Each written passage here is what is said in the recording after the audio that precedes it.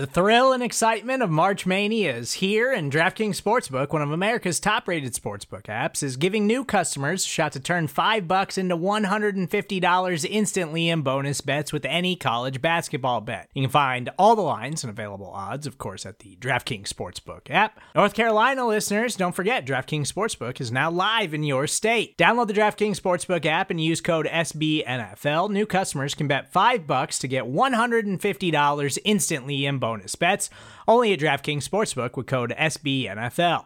The crown is yours. Gambling problem? Call 1-800-GAMBLER, or in West Virginia, visit www.1800gambler.net. In New York, call 877-8-HOPE-NY or text HOPE-NY. In Connecticut, help is available for problem gambling. Call 888-789-7777 or visit ccpg.org.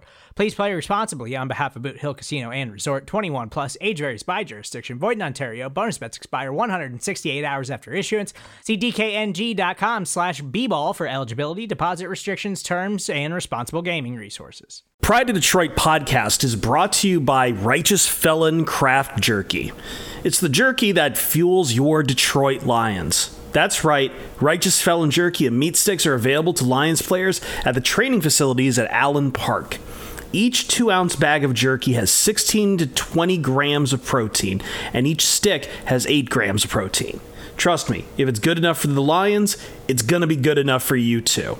Righteous Felon is based in Westchester, Pennsylvania, and they use locally sourced, all-natural Black Angus beef, and they pride themselves on superior quality, revolutionary branding, and unique flavors that go beyond the stereotypical jerky offerings. And now through the end of December, you can go to righteousfelon.com and use the discount code POD20 at checkout to get 20% off your order. That's promo code POD20 at righteousfelon.com, valid through 12/31/2022.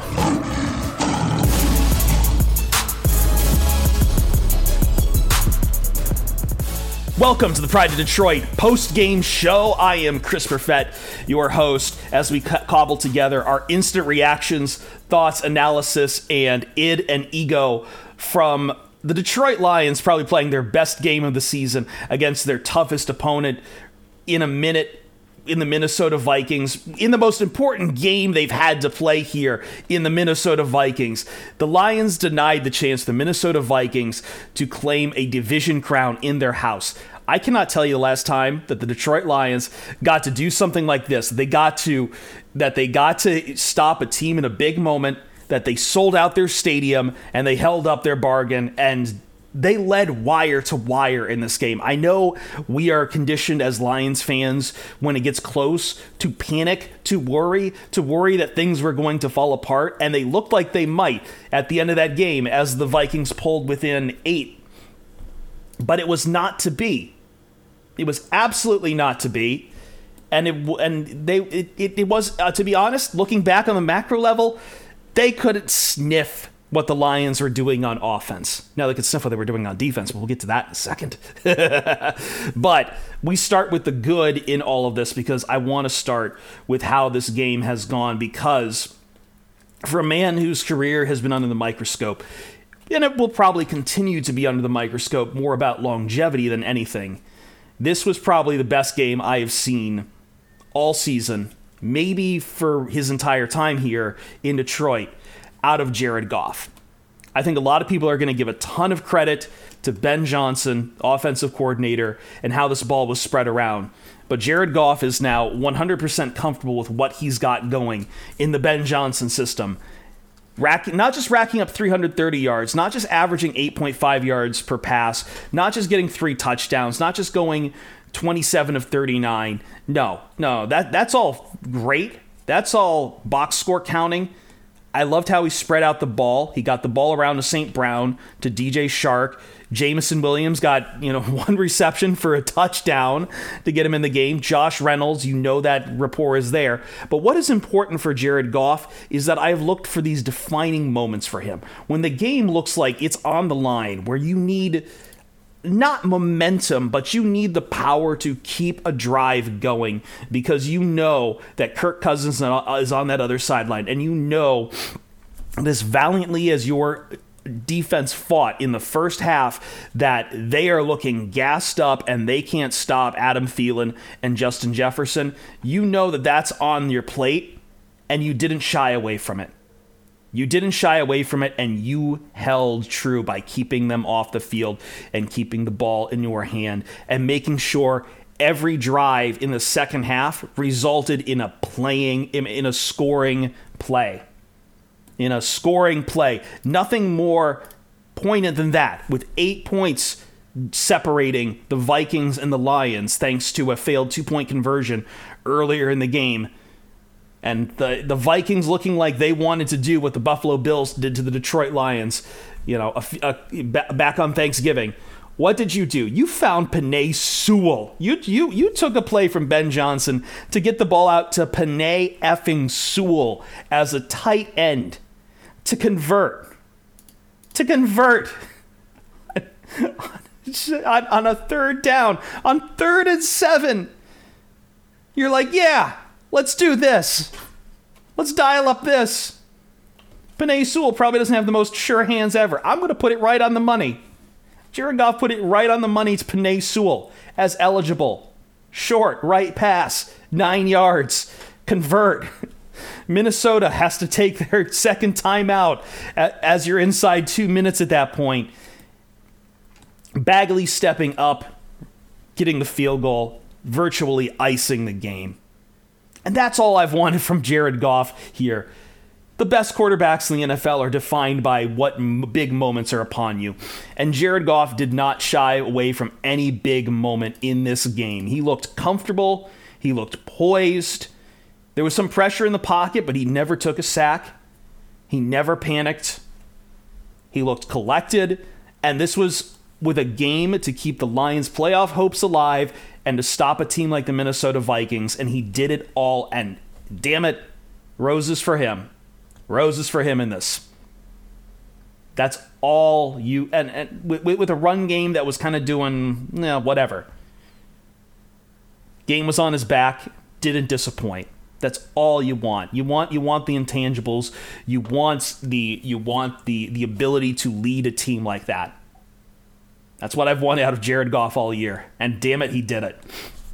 Give it up for Jameson Williams. 1 catch, 1 touchdown. J-Mo's here. We didn't see too much of him, but they're easing him in. It's nice that he got the ball to his father and everything. Man.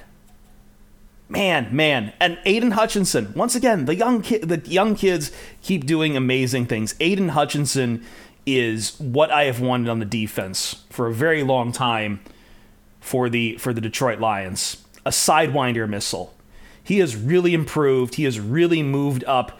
He's really moved up. There is no overshooting from his game anymore. He knows exactly where to go, and he knows exactly how to get home. 3 sacks on Kirk Cousins. I think add 2 more QB hits on top of that. 2 tackles for losses. I'm sorry, he had 1 sack on Kirk Cousins. Kirk Cousins got sacked 3 times. You can tell I am like jittery right now. I am jittery because I have not been that excited for a game in a moment. To come down and do all that. Now, there were some downsides to the Lions. It's clear that without Jeff Okudah on the field, who was dealing with some stuff, it's getting rough in the secondary right now. Mike Hughes in particular bullied very badly, but you were asked to cover Justin Jefferson, who is made some unbelievably insane catches in that game. Can't hate too much.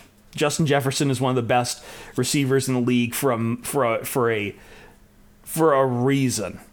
I would like to say the Lions contained the damage. They did not.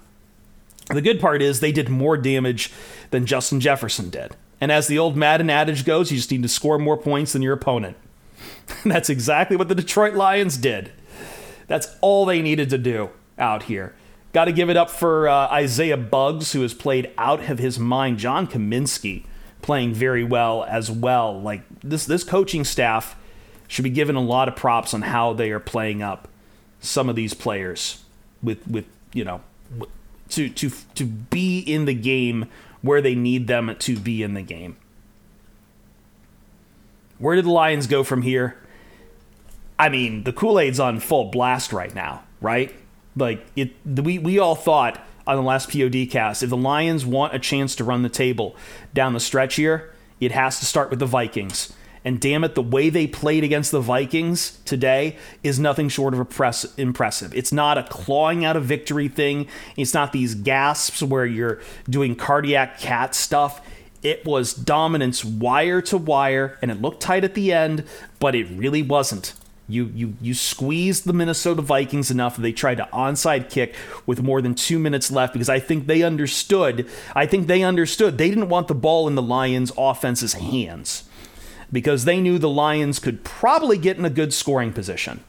They could probably get in a good scoring position, and the Lions did. And Bagley, I know he missed a field goal earlier. He makes it up with two near the end of the game.